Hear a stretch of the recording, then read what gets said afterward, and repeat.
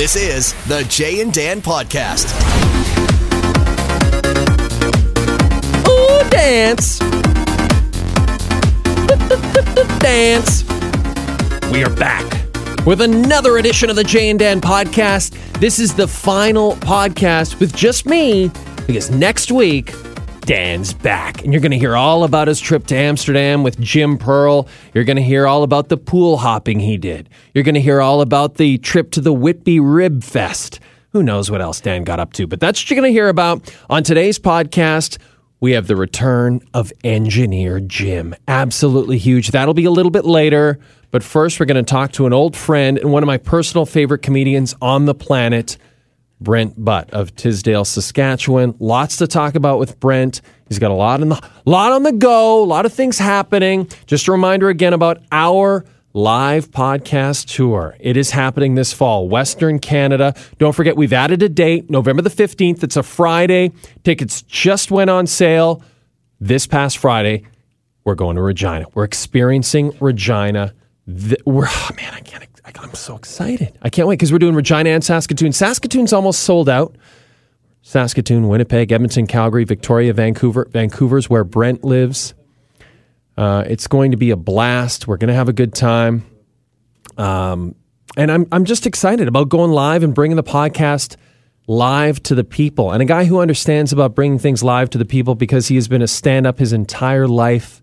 He understands about performing in front of audiences. He can maybe give me a bit of good advice, is our friend Brent Butt. Brent, what's happening on the West Coast today? Are you enjoying an avocado toast and perhaps an iced coffee? You know me inside and out. You know me so well. Yeah, I'm waist deep in smashed avocado. No, it's a lovely sunny day. I'm in the garage because you had hinted to me that you would be calling. Yeah. So I have a garage studio game room. This is kind of where I can go do things without bothering my wife. So wait, did you set this up? Call, and I'm watching JT Miller highlight videos on YouTube. I want to see what we got. Oh yeah, that's right. Because you're such a hardcore Canucks fan. Well, they're my team. Did you build this studio for the Butt Pod? Is that why you built this studio in your garage? No, it's kind of I built it to be a game room, basically. At our old house, my garage was, I'd have the guys over for poker, and, I have a foosball table, and we play games. But I started more and more, doing work in the garage. So when we moved from that house to the new house, I call it the game room studio because it's still the game room. I got my Spider-Man pinball, I got the foosball. Yeah. But I also did a bit of a sound treatment because I knew I'd be doing voiceover stuff in here, and I've done more and more stuff with the podcast and with the YouTube videos, the Butt Pod YouTube. So you, when you say voiceover stuff, are you actually voicing, because you're doing, of course, Corner Gas Animated Season 2 now on the Comedy Network. Do you actually lay down your voice there, Brent? Sometimes I do scratch tracks here because sometimes you'll be editing an episode and you'll say, "Wow, it's actually I've cut a bunch of stuff out and we're still 2 minutes long." But if my character said this sentence, it would get the same information out, and so I'll record scratch tracks in the edit, and then we'll go into the proper studio to do the full pickups. And speaking of, sorry to lose you with the technical show business mumbo jumbo. No, I think everyone's riveted, if you ask me, and I know I am. If you, by the way, you said garage, and I said garage, and I realized that I've become bougie out east. Like it was garage growing up on the prairies, where you grew up on the prairies too. We said garage. Like, why am I saying garage? What the hell's wrong with me? Yeah, I picture you like in a velvet smoking jacket right now. Yeah, with nothing else. Accurate. Nothing else. Just the Donald jacket. Duck in it. That's right, exactly. And I'm in the TSN studio, so there's a few HR people outside who are waiting for me. Now, is that a garage? TSN's garage? It's also where everybody parks? It should be. We should have a garage, but there are... I'm fascinated by this place, Brent, because you visited... Very recently, you came and visited us on the show. Can you tell the story what happened when you got to the gate? Because we have a big campus here, and there's a security gate. And you were driven up here, and it was kind of a fascinating story. Yeah. So you guys were lovely enough to send a driver to pick me up at my hotel and bring me out to the woods where the studio is. That's right, Scarborough. And so we're going in. The driver, we pull up, and, there's high levels of security there. It's like trying to get into Langley. It's like penetrating the CIA there. So anyway, we pull up to the security gate, and the driver, with all the confidence in the world, says to the person in the security gate, "Yeah, I'm here with Jeff Blunt." So it really lets you know where you stand in Canadian show business when people have some of the vowels right in your name. I just love the confidence. Like, the driver was very... Do you think he was unsure, but like, if I just power through this? Yeah, I think that was really what it was. It's like, I'm not sure, but if I say it with confidence, determination. And then he had another great line, too, because, there's a number of small... there's like a couple of smaller studios. That's right. I call them sheds. Yeah, well, they're garages. Let's be honest. Yeah, there's a bunch of garages here. The tin shed. It's part lawnmower, gardening equipment, and part recording studio. But anyway, we weren't sure which studio was between one of these two studios. I wasn't quite sure. And anyway, there's a dude outside having a ciggy, right? Yeah. And I say to the driver, "Ask that guy if this is the studio where they do Jay and Dan." And the driver goes, "What's the show?" And I go, "Jay and Dan." And he goes, "Oh, is that the two guys with the microphones?" Absolutely it is. Just nailed you guys. That's you in a nutshell. I like the idea of us starting season 3 on Labor Day with the tagline, "Jay and Dan, the two guys with the microphones." Yeah. I like it. Might be onto something. It's succinct. Natural marketing whiz, that guy. I mean, it's accurate. It's true. We are mic'd up. He has a real skill for encapsulating the scenario. He really does. And then, speaking of garages, this is amazing to me, and I don't know how you felt about it, in terms of like career accomplishments. I don't like it's an interview, but you were on the WTF pod with Mark Maron very recently, one of the most recent pods. So if you go to Mark's podcast, you'll see Brent's name really high up there, along with Stephen Dorff, some of the luminaries of the industry. And and so, what was that like? Were you actually Stephen down Colbert, just before me? Right, exactly. My opening act. Stephen you're sandwiching Brent, the filling in the middle, if you will. So, did you go down to Los Angeles to do that, Brent? Not to do it, but I had run into Mark Maron in New York, actually. Nancy and I were in New York, and our paths crossed with Mark Maron. He was like, "Well, what the hell are you doing here?" And we talked for a little bit. And then he said, "Well, we got to get you on the podcast at some point." He said that there was a social media grassroots thing. He said, people want to see you on the show. So I said, anytime, And he said, "Well, just let me know next time you're going to be in L.A." So I had to go down to L.A. for some meetings. And high-powered show business meetings. I was just going to say, that sounds very secretive. Industry luminaries, I had to go have tea with Greta Garbo. Oh, right, yeah. And so anyway, I just let him know. I said, "Okay, I'll be in town on these dates." And he said, "Well, let's do it. Let's book you in." So I went down, and I knew it was a big podcast. I mean, the guys had Obama on, Yeah. And, yeah. But I didn't realize how many people in my life who I would never pick as podcast people, like, are coming up to me and going, "Hey, I didn't know you're on Maron. I listen all the time, and suddenly you popped up." And it's like everybody I know listens to Maron. I had no idea. It's cool. I mean, I didn't know you were on, obviously, and it was a great conversation. Like, I was always with Mark. There's a few questions where you're feeling like uncomfortable, like when he's talking about people from Tisdale being hill people, like that. Then I'm sort of like, okay, Mark, like, do a little research. But at the same time, I loved your rapport because he was genuinely interested in, for example, the whole Yuck Yucks, Mark Breslin, Iron Fist of comedy in Canada for years and years. And I didn't realize that you were part of a group of a dozen comedians who sort of broke away from that. Yeah, it was, we were trying to negotiate better terms for the comedians to perform there, and he was not keen to satiate our requests. And at a certain point, I just stormed out in a huff.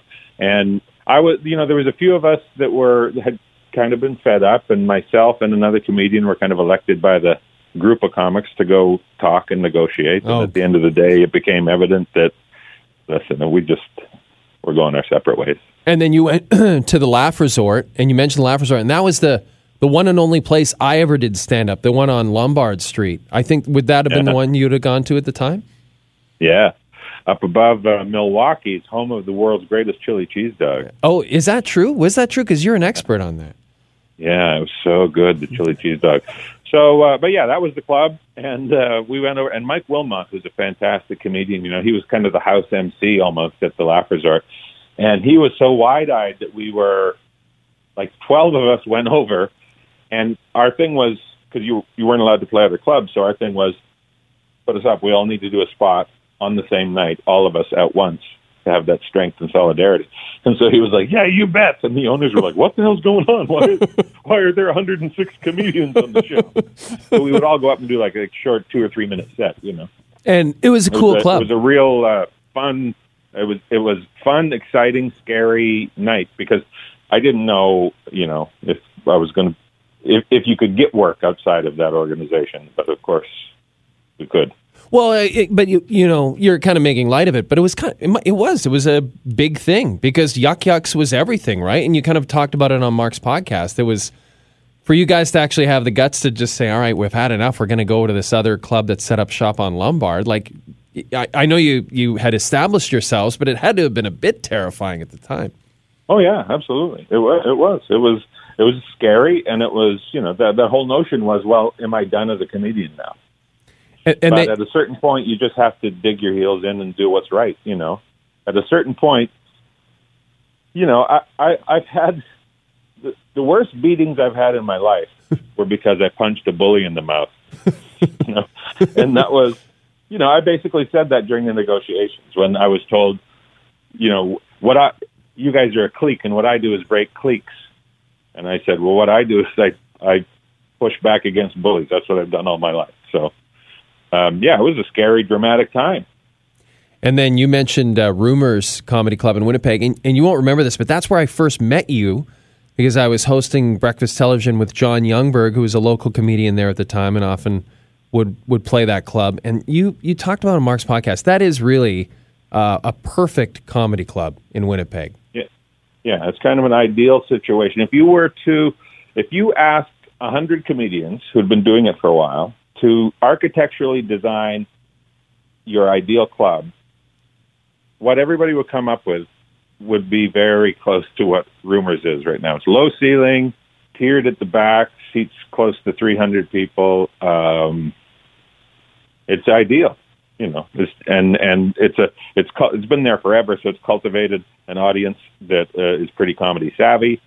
They know what their role is in a comedy club. So it's a perfect scenario. I remember I just remember meeting you. I remember it clear as day, because I believe you had been on our show that morning. You had been with John, I think, because John would do remotes.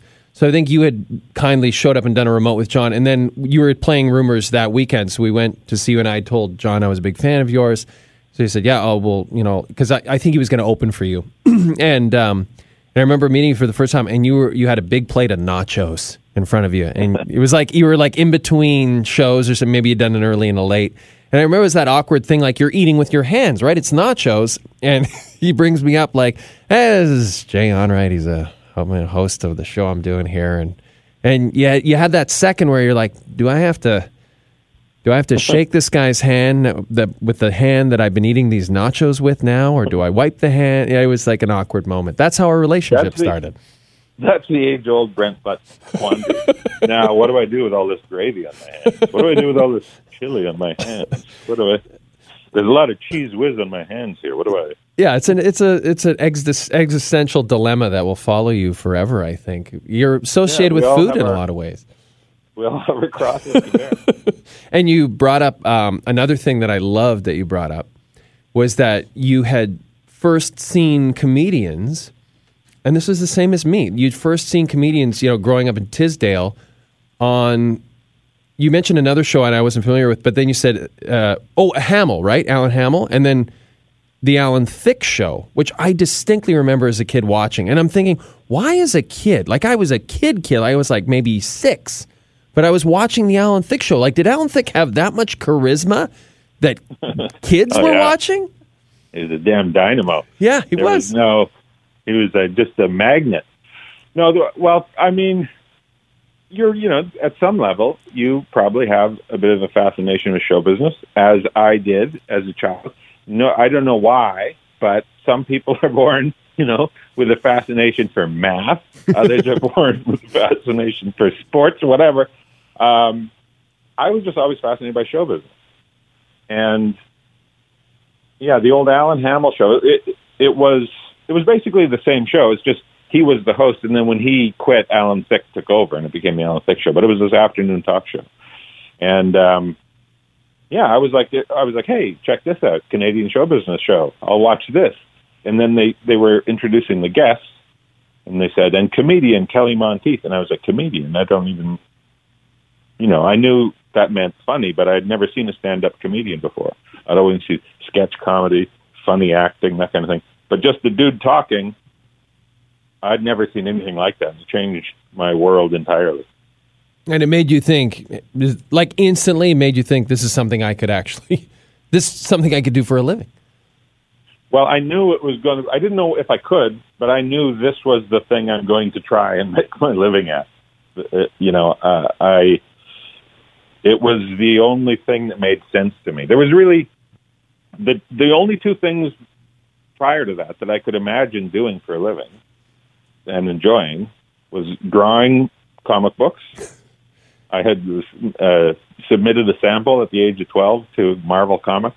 I still have the rejection letter, very nice, polite rejection letter. Oh, man, that's great. And being a goalie in the NHL. But I knew pretty early on that being a goalie in the NHL was not in my future. I didn't have the requisite skill set. Right. As I always say, you can't let in 9 goals a game at the bantam level and expect a lot of heat from the scouts.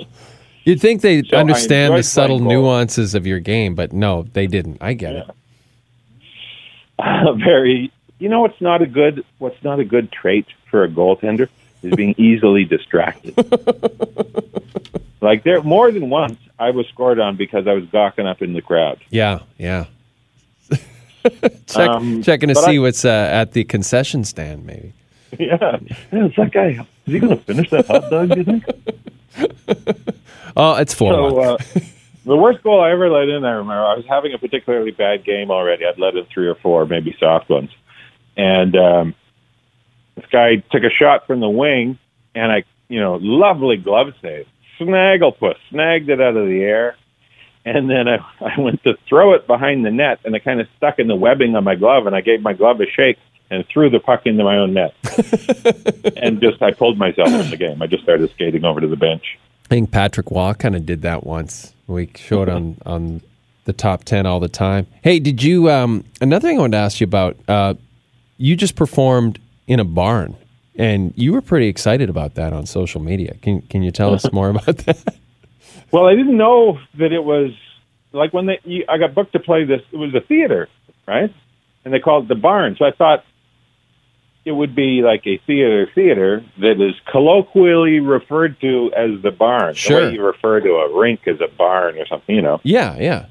And holy hell, got there, it's an actual damn barn. But it's a barn that's been converted into a theater. So it's beautiful. It's like 500 seats, and it was an amazing night, like a great show. The crowd was fantastic. Where was it? I don't want to throw the word encore around, but that happened. But your name was chanted. Yeah, so it was a fantastic night. But it was a legit, honest to goodness, it was a barn that's been there for 200 years or something. Where was it, all Brent? Redone inside. Where was the show? So the Barn Theatre is just outside Campbellford, Ontario, which is the quaintest, most pretty little town I've ever seen in my life. You just see yourself living that small town life again? Maybe moving to Campbellford? No, I could not. But but I would be happy to look at pictures of that town for the rest of my life. That's fair.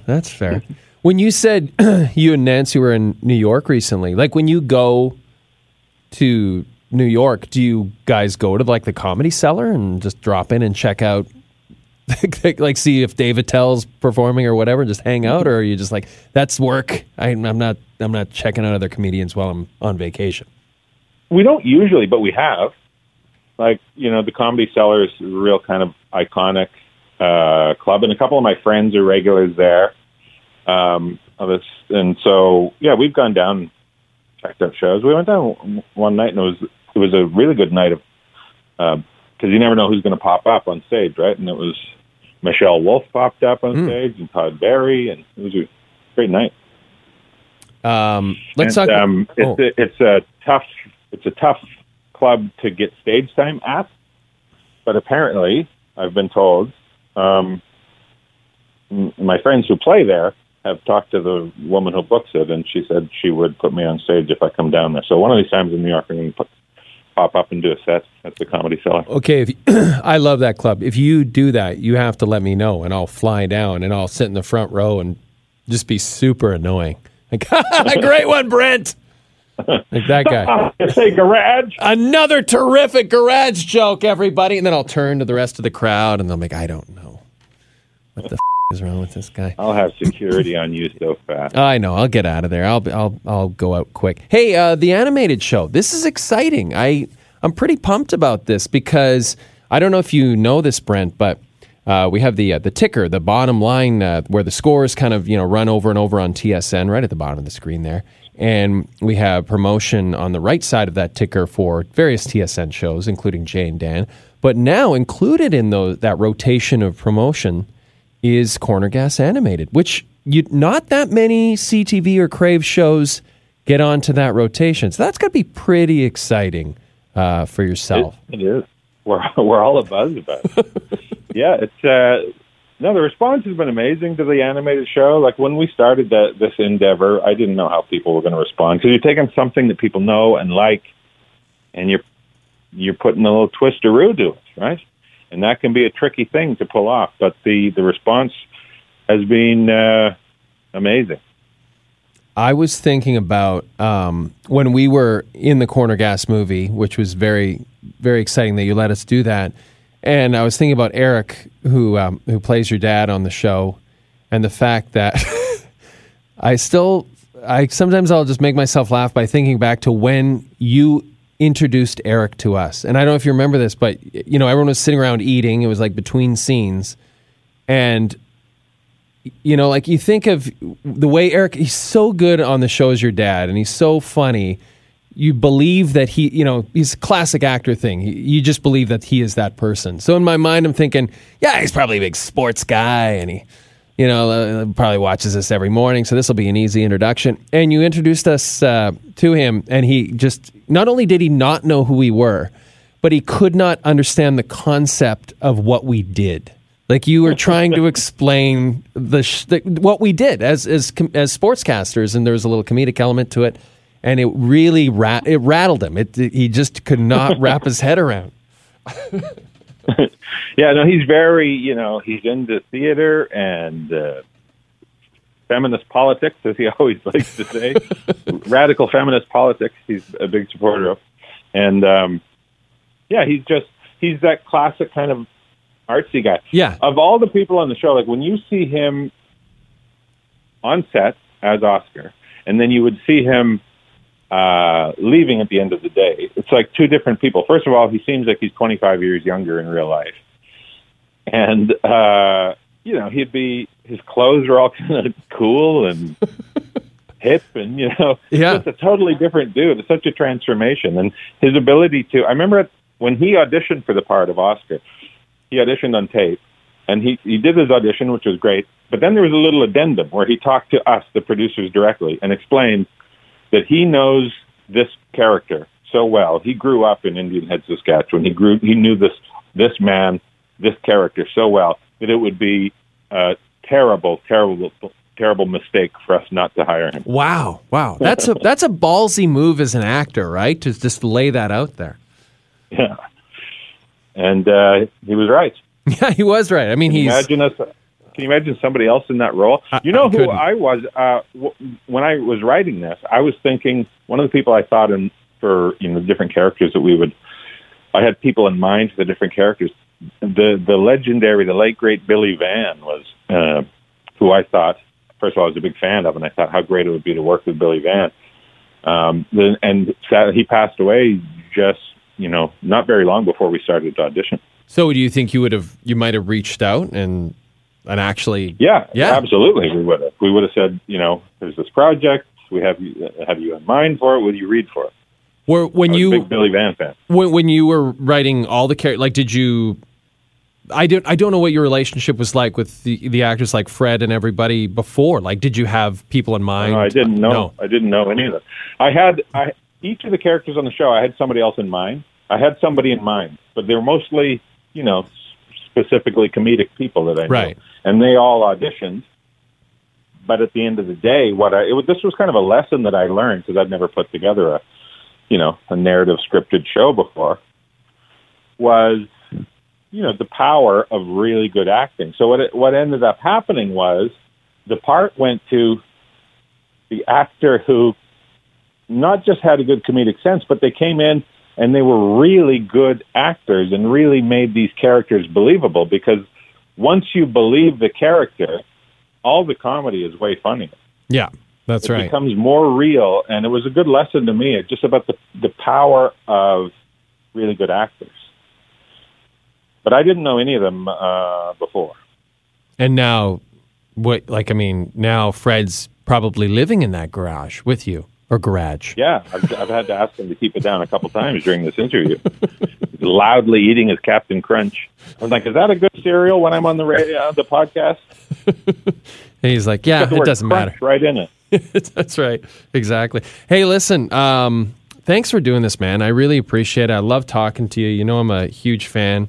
By the way, before I let you go, how did the night you were on with us a couple of weeks ago, the next night you were going to do, you're going to do your very first, I couldn't believe this is going to be your first stand-up special, and you did it at the Danforth Music Hall, which is a beautiful theater on Danforth Avenue here in Toronto, in the Greek part of town. Greek town, they call it. Not the Greek part of town, it's just Greek town. Greek part of town sounded offensive. I said that night on stage, I said, I feel sorry for the guy who's like just starting a new Greek restaurant in this part of town.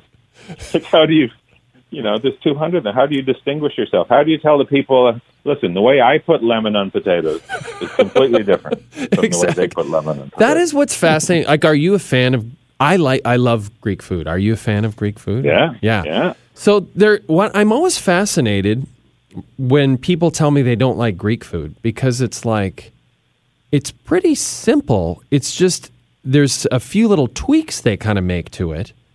But are you saying you just don't like potatoes, but made even more delicious than regular potatoes? You know what I mean? Like, I don't understand people who don't like Greek food. There's nothing in the Greek recipe that you can't wrap your head around. Right, exactly. It's like it's very familiar elements put together in kind of a creative, slightly different way. I've never understood the people who don't like it, but no. But it went well. The show itself went well.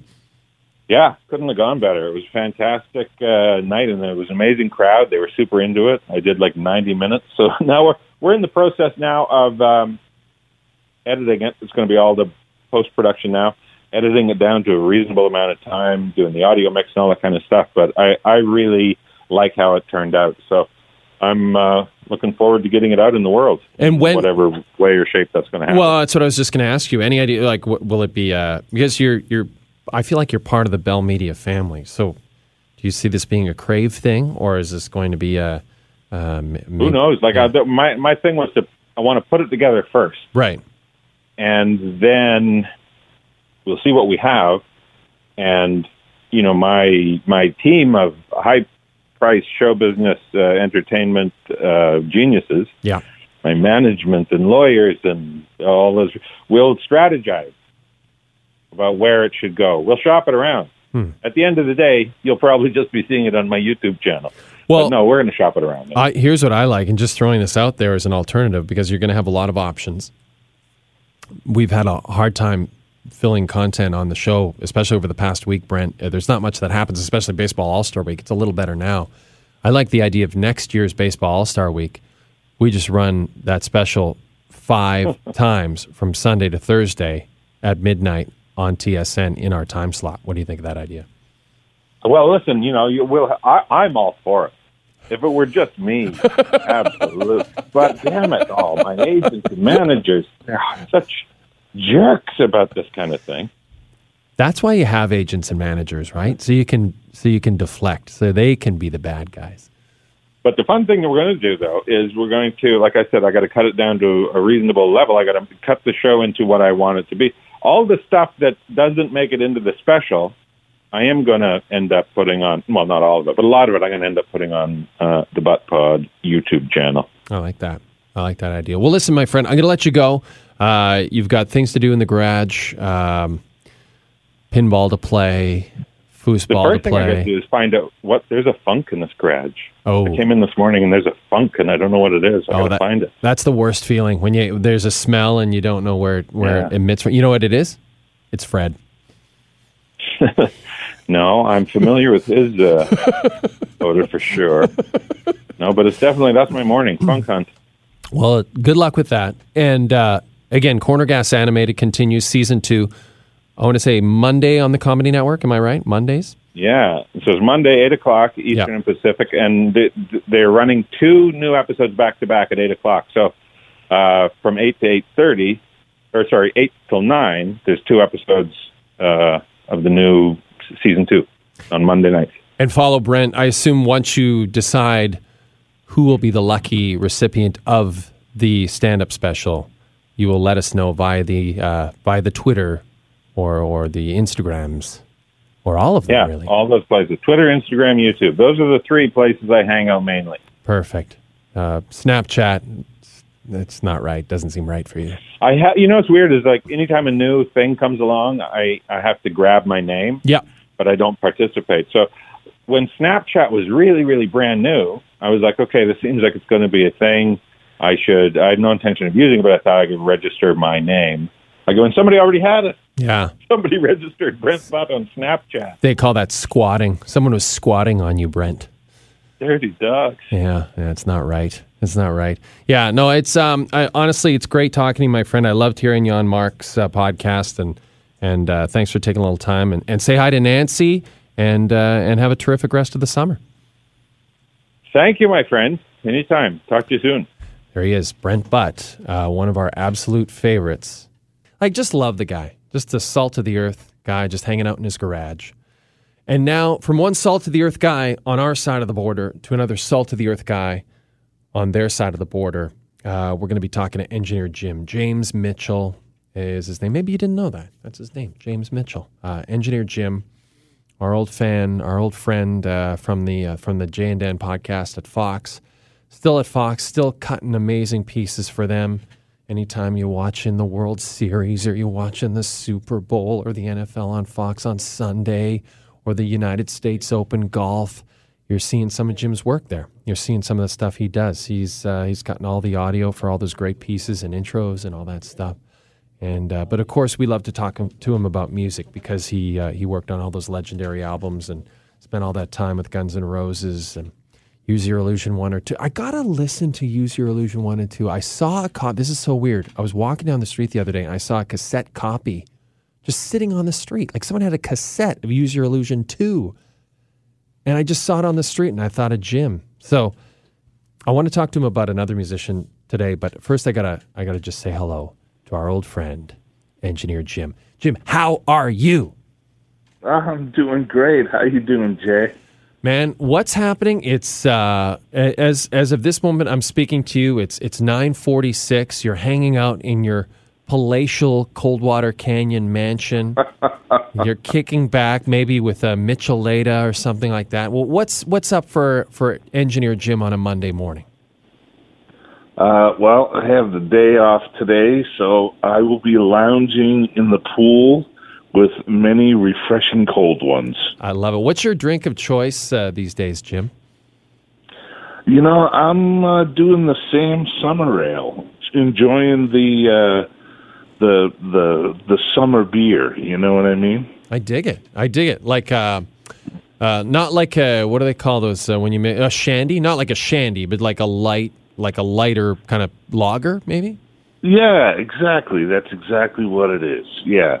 I love it. And it might have like just a hint of lemon in it, just a hint. Yeah, just something to refresh it a little bit. Yeah, and I'll kind of alternate between that and I've found a great kinship with Casamigos tequila. I love it. Is that because are you a tequila guy? Like we used to enjoy a few shots around the podcast room. But yeah, exactly. Yeah. So I've never really been a tequila guy until I found really good tequila. Yes. And now that I've come across some really good tequila, I'm a tequila guy. It's so funny you say that, Jim, because in college, when I was going to Ryerson up here, I was a big-time tequila guy. And I just liked it with beer. I'd like to do a shot of tequila, then a beer, and that's how I'd get bombed. But yeah, sure. But, now in hindsight, I was drinking the shittiest of the tequila. Like the levels of in that tequila was just so high. It was so bad. And yet I happily drank it. And now, as you mentioned, there's all these companies, 1800 and Don Julio and obviously Patron. And then the Casamigos thing, which is George Clooney and Randy Gerber. Randy Gerber is married to Cindy Crawford. They're like best friends. They go to Mexico. They figure, we could do this. And then they make it happen. Oh, and your old buddy, Sammy Hagar, with his Cabo Wabo did pretty good, too. Exactly. And I used to hang quite a bit with Randy Gerber back in the day, too. Let's discuss that. Let's discuss that. Now, where, in what context, where? He had a couple of bars. He had the whiskey bar at the Sunset Marquis, right, that he had opened, and he had the Sky Bar at Chateau at the Le Mondrian, and then he had a whiskey bar. I think it was at the Paramount Hotel in New York, and I used to frequent them quite a bit. And back in the day, still the Chateau Marmont, but the Sunset Marquis is very popular with the musician crowd. And in the sort of early 90s, I was working a lot with the Black Crowes, and literally we'd go there every single night. And Slash used to hang there all the time, so I'd see him there, and I didn't know him at the time, but Billy Bob lived at Sunset Marquis for a long time. And sort of later on, when I met Billy, and he had been hanging at the whiskey bar all the time, I used to see him there all the time when I was there with the Black Crowes. So, and Randy would be there, and he was really tight with the Crowes. So when we would be in the studio, Randy would come down the studio almost every night and hang out and visit with us. So we got to be good buddies. I mean, that must have been incredible. First of all, Randy Gerber, think of this guy. This guy owned the coolest bars in Hollywood for years and years. Exactly. Right? And then he ends up marrying, the supermodel of her generation in Cindy Crawford. And I remember seeing him at Coachella, Jim. When I was living in LA, I'd go to Palm Springs and we'd go to Coachella, and I would always see the Crawford Gerbers, because by now their kids have kind of grown up. I think their daughter is like a model or something as well, like her mom. She's gorgeous, yeah. And so you'd see, and it was like, there was such a, I don't know how else to say it, there was such a cute family. Like, obviously, the parents are good looking and the kids would be good looking, but it was more that they, as a family, were all going to Coachella together. And I'm like, Jesus, what kind of life is this family's incredible. And the other thing about them... they got it pretty bad. And they got it pretty good. And the other thing about them is that's kind of neat for our Canadian listeners is that they have a cottage, and they're very open about it. They post about it all the time, in Muskoka, which is a big cottage country near Ontario. Oh, no way. So I didn't know that. Yeah, so they spend their summers up here. They love it up here, and they're every summer, the Crawfords and the Crawford Gerbers, as I call them, are up here. But yeah, what a time, right? The 90s. I mean, the Crows are just killing it. And and this is... hey, I wanted to ask you about... I was listening to an album that I think is so underrated, and that's their third album, the Crow's third album, Amorica. Did you work on Amorica? I did. Wow, I did. Jim, that's incredible. So this was the record that we were doing when we went into the studio to do all this stuff, and I had actually started working with them sort of before Amorica got started. We were kind of hanging out. Chris had moved out to L.A., and I got introduced to him, and I had just finished doing like Duff's solo record, and Illusions were out and all that stuff, and we actually hooked up at Rick Rubin's house, and he was up there jamming with Andy Sturmer from Jellyfish and Craig Ross from Lenny Kravitz's band and Mark Ford, who was in the Crows, and it was like this awesome super group. Jimmy Ashurst, who was playing bass in Izzy's band, and Roger Manning, who went on to play with Beck for years, and he was also in Jellyfish, and they were all up there jamming. And I went up to talk to him, and we really hit it off. We had a great time. And we wound up going into the studio and recording a half a dozen songs, which really, I think, was sort of my audition process with Chris and those guys to see if I was going to be working with them in the future, which I wound up going on to do, work with them for the next couple of years. And we did this record called Sweet Pickle Salad. And it's come out in sort of bootleg forms and stuff like that. But, the Crows were a little hesitant, I think, to release it because I don't think Rich really wanted it competing with the Black Crows. And Rich, for people who don't know, Rich is Rich Robinson. So he was talking about Chris Robinson, who is the lead singer, and then Rich Robinson was the lead guitarist. Brothers, famously don't always get along. Would that be an understatement, Jim? Yeah, and I mean, don't quote me on it. That's the reason why it didn't come out. But who knows? That's kind of what I thought. But that may not be the reason or not. But it was a really cool record, and you can find it out there. It's amazing. Well, the amazing. But anyways, we went on, and then after that, we went on to start Amorica and do all that. And that's so cool. There was some issues going on with the band and everything else, and so some of the tracks I did wound up to go on with the record. Then they wound up hooking up with another producer, and they did a bunch more tracks for the record, and all the outtakes and all the other stuff that I did is now out on an album that's called From the Vault with the Black Crows, and I did the thing I did, all of it in its entirety is a record called Tall. And Chris would play that record whenever they had parties or whenever they had backstage stuff. That's the record he would play everybody all the time. Okay, this is incredible because I've been reading about this record. Jim, I can't believe you worked on Tall. I did all this time I've known you, I didn't talk to you about this. Because I've been reading. It was just me. It was just me and the band for that whole record. That is incredible. I did that whole thing. That's incredible because that is, if you're a Crows fan or if you're just getting into the Crows, just quick backstory. They do their first album, Shake Your Money Maker. It's a gigantic instant hit. They're huge. They're a massive band. They are. Everyone's like, these guys are the next big thing.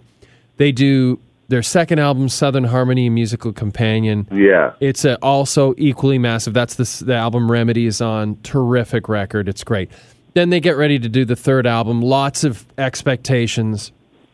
And I didn't realize that Chris really wanted Tall to be the follow. Like, he wanted that to be the third record, right? Yeah. It was Chris's who's sort of pushing that, right? It was his baby. That's very, very much so, yes.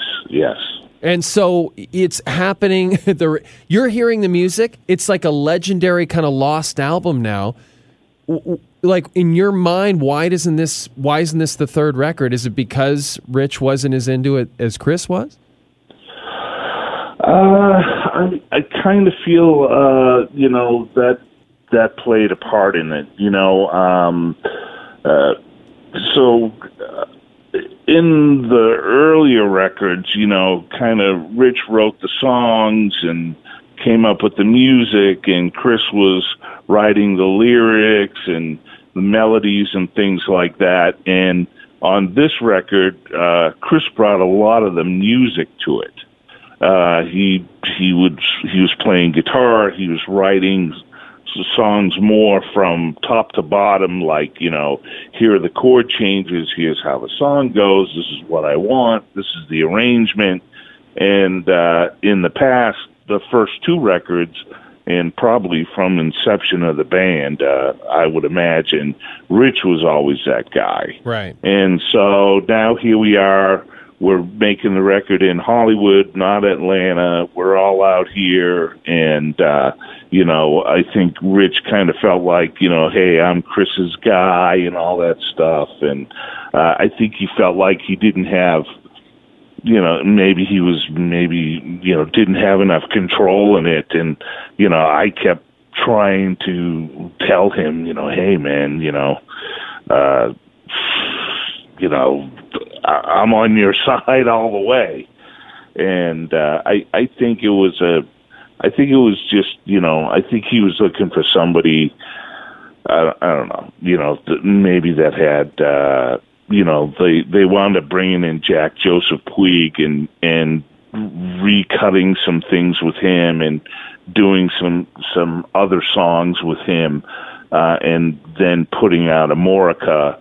And on sort of like bonus editions, they would have some of the tracks, like Feathers and some other stuff that I did with them, that they would put on Amorica as well. There was a couple other songs on there, I think, maybe, I can't remember off the top of my head, but like Descending and a few other things that I did with them that wound up on that record. Wiser Time, we had done, that's on both records and stuff like that. But the version that's on Amorica, I think that we did with Jack. There's right. a few things like that. And really, I don't know, if you listen to Toll, it's unbelievable. I just recently rediscovered that record for myself, and it is insane how good that record is. It's so crazy because it's genuinely, I mean, I know you've been a part of all these big records. That's such a unique thing to have been a part of, because it's like one of those great rock and roll stories, like this was the lost record in a way. Because the thing with Amorica is that the cover was, of course, famously the bikini bottom, the American flag bikini bottom. Yeah. With the pubic hair coming out of the bikini bottom. I always remember when it first came out, I was like, wow, these guys are really going for it here. But the problem with that was that big chains like Walmart, which were super conservative, wouldn't carry the record looking like that. That's right. And so they had to repress the record with a sort of a, just have the bikini but no, woman's body in there. But the damage had kind of been done. Like the time had passed and that's right. Right? Like they kind of lost their momentum there over a cover, if you can believe it. It's really ridiculous when you think about it now. But that was the big thing with that record, because the record itself, when you go back and listen to Amorica, it's terrific. But yeah, it's amazing that you were such a big part of that, Jim. That's so cool. Oh yeah. I mean, like I said, at that point, we had decided, and I've still maintained a great relationship. We text and talk here and there with Steve Gorman. Yes. I talk to him all the time, and I've run into Chris here and there in the past, and it's great. It was a great experience in my life, and hindsight at the time, it was weird, because I was looking for them to try to find a way in those songs to really cool songs, but I was really looking for them to maybe find the one or two songs that would kind of be like the next Hard to Handle or Remedy or something like that could get that third album to be, you know, the one, because there was, you know, all this talk with the label that, you know, Shake Your Money Maker sold X amount, and, you know, Southern Harmony didn't sell as much, and they were really concerned that, you know, they weren't selling as many records. And it was like, you know, Southern Harmony is one of my favorite records of all time. It's so good. I love that album. It's so good. And you know, I wound up, after we did that, a few years later, I wound up producing Mark Ford's record, which is just phenomenal. And Mark Ford's in the band, right? He's in the band, yeah. And you mentioned in the band, but and you mentioned like, Steve Gorman. Steve Gorman's the drummer. Who I believe we had him on the podcast, Jim, when we were in Fox. I think we had him on. That's right. Yeah. Exactly. Anyways, you know, and all those guys were amazing, and you know, and now Mark is back together with. Gosh, I'm trying to remember the name of the band. I'm having a total mental mind blank. The Magpie Salute. Mark is back with Rich, and they have a band now. They've been playing together the last couple of years, and they're going to have a new album, I think, coming out in the fall. And I think that'll be maybe their second album. And the band's called the Magpie Salute, and they're really, really good. It's amazing stuff. It's such a cliche, right, though, Jim? Like, you mentioned Chris wanted to bring some of the music to the table. Rich had been doing that. It's like a change in the dynamics of how the music is made is always the death knell for a band, I feel like. Even though they're artists, they can't help themselves. They want to be creative. Chris didn't want to just be a lyricist, right? And that's just the way human beings are. I think that, I mean, you know, and he, like, the music just, and it's the same with Rich, the music just oozes out of every pore of their body. They just live, eat, breathe, drink. It's all about music. And they love songwriting. They love the process. They love the process of recording. They love playing. They love performing. And, you know, they're so talented. It's one of those things, you know, Chris has a love for the stuff, and, you know, he's like, hey, man, you know, I believe in this stuff. He wants to put it out there. You know, it's sometimes it's hard for people to be, you know, criticized, or somebody else to say, well, no, you know, that's not how this works. We're going to do it this way. And I'm not necessarily saying that's exactly what happened with those guys, but, you know, it's kind of interesting if you, you know, look at their subsequent albums after that, you know, Three Snakes and the One Charm, and they put out 3 or 4, I think, other albums since Amorica. And, you know, they would break up, get back together, they'd tour, break up.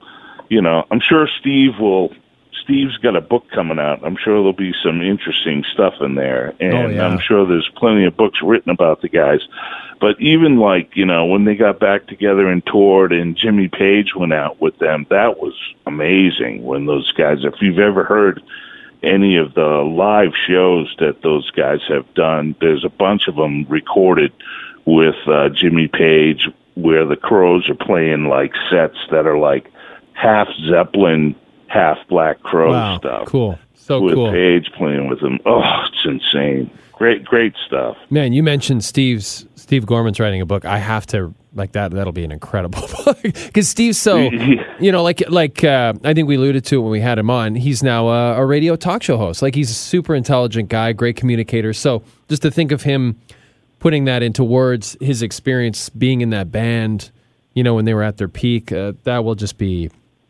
I can't wait for that book. I'm excited for that. I can't either, you know. I mean, it's great. And, you know, I had hooked up with Steve when he was living out here in L.A., and he kind of bounced around. And when he moved back to L.A., we got together, and there was a few artists I was working with here and there, and some that I did their records, some I didn't, but, helped them get on their way to making a record.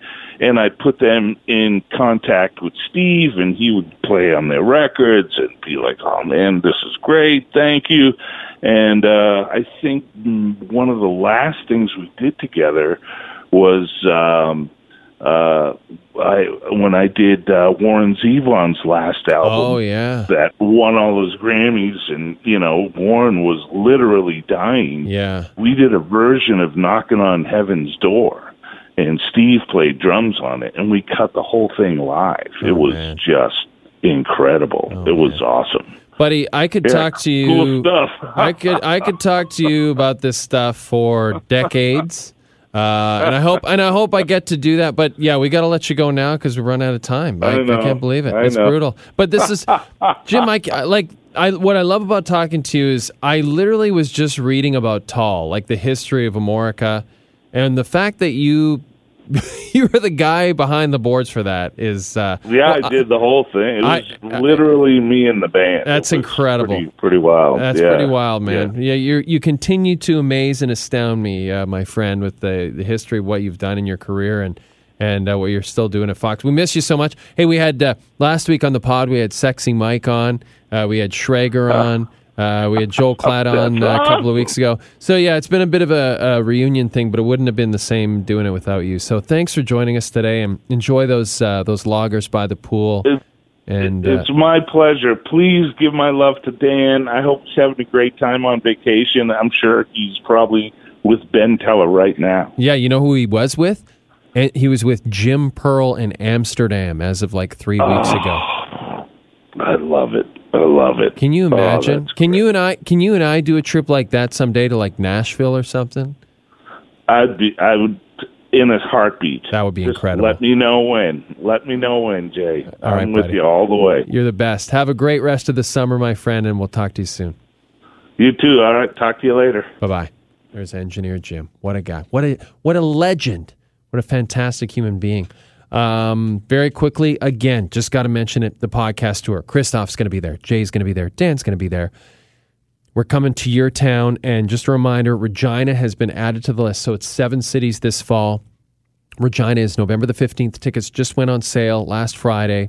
We'll be at the Convention Center in Regina on Friday, November the 15th, in addition to all our other shows. Go to eventbrite.ca to find where we're going to be, showtimes, all that stuff. Buy your tickets. It's going to be a great time. And I guarantee you that Engineer Jim will make a special appearance at least one of those shows, probably a couple, via the Skype or the FaceTime stuff. How did we bring him in for the Ottawa show? That was our special guest there. That was the Skype, yeah. Yeah, and it was great. And his face went up, and then the crowd went crazy. Crowd went absolutely nuts just seeing him, and he was great. He chugged a beer, which is great. So sure did. I'm pretty sure we can twist his arm and convince him to do it on our next shows this fall, too. So it's been a great run. I'm going on vacation now. Next week, Dan will be back with a new podcast, and I imagine he'll be talking a little bit about Amsterdam. And, I would think so. And what else he's been... I think he's renting an RV. He's going on the road with the RV. He doesn't know where he's going. Maybe he'll just drive to Amsterdam, get on like one of those ships that ferries vehicles across the Atlantic. Just go back, hang out there. Maybe he'll never leave. I don't know. It's a mystery at this point, wrapped in an enigma. Wrapped in a mystery. So enjoy the podcast with Dan for the next few, and I'll see you around Labor Day. I'm going to L.A. right now. I'm taking off for L.A., so it's going to be a great time. Hopefully I can see Jim down there and a few other people. Thanks for listening to these last few podcasts. It's been really fun just hanging out with these guys again and getting Joel back on and Schreger and all these guys. It's been a blast. So have a good summer, everybody, and we will see you on Labor Day. So long, They're going home.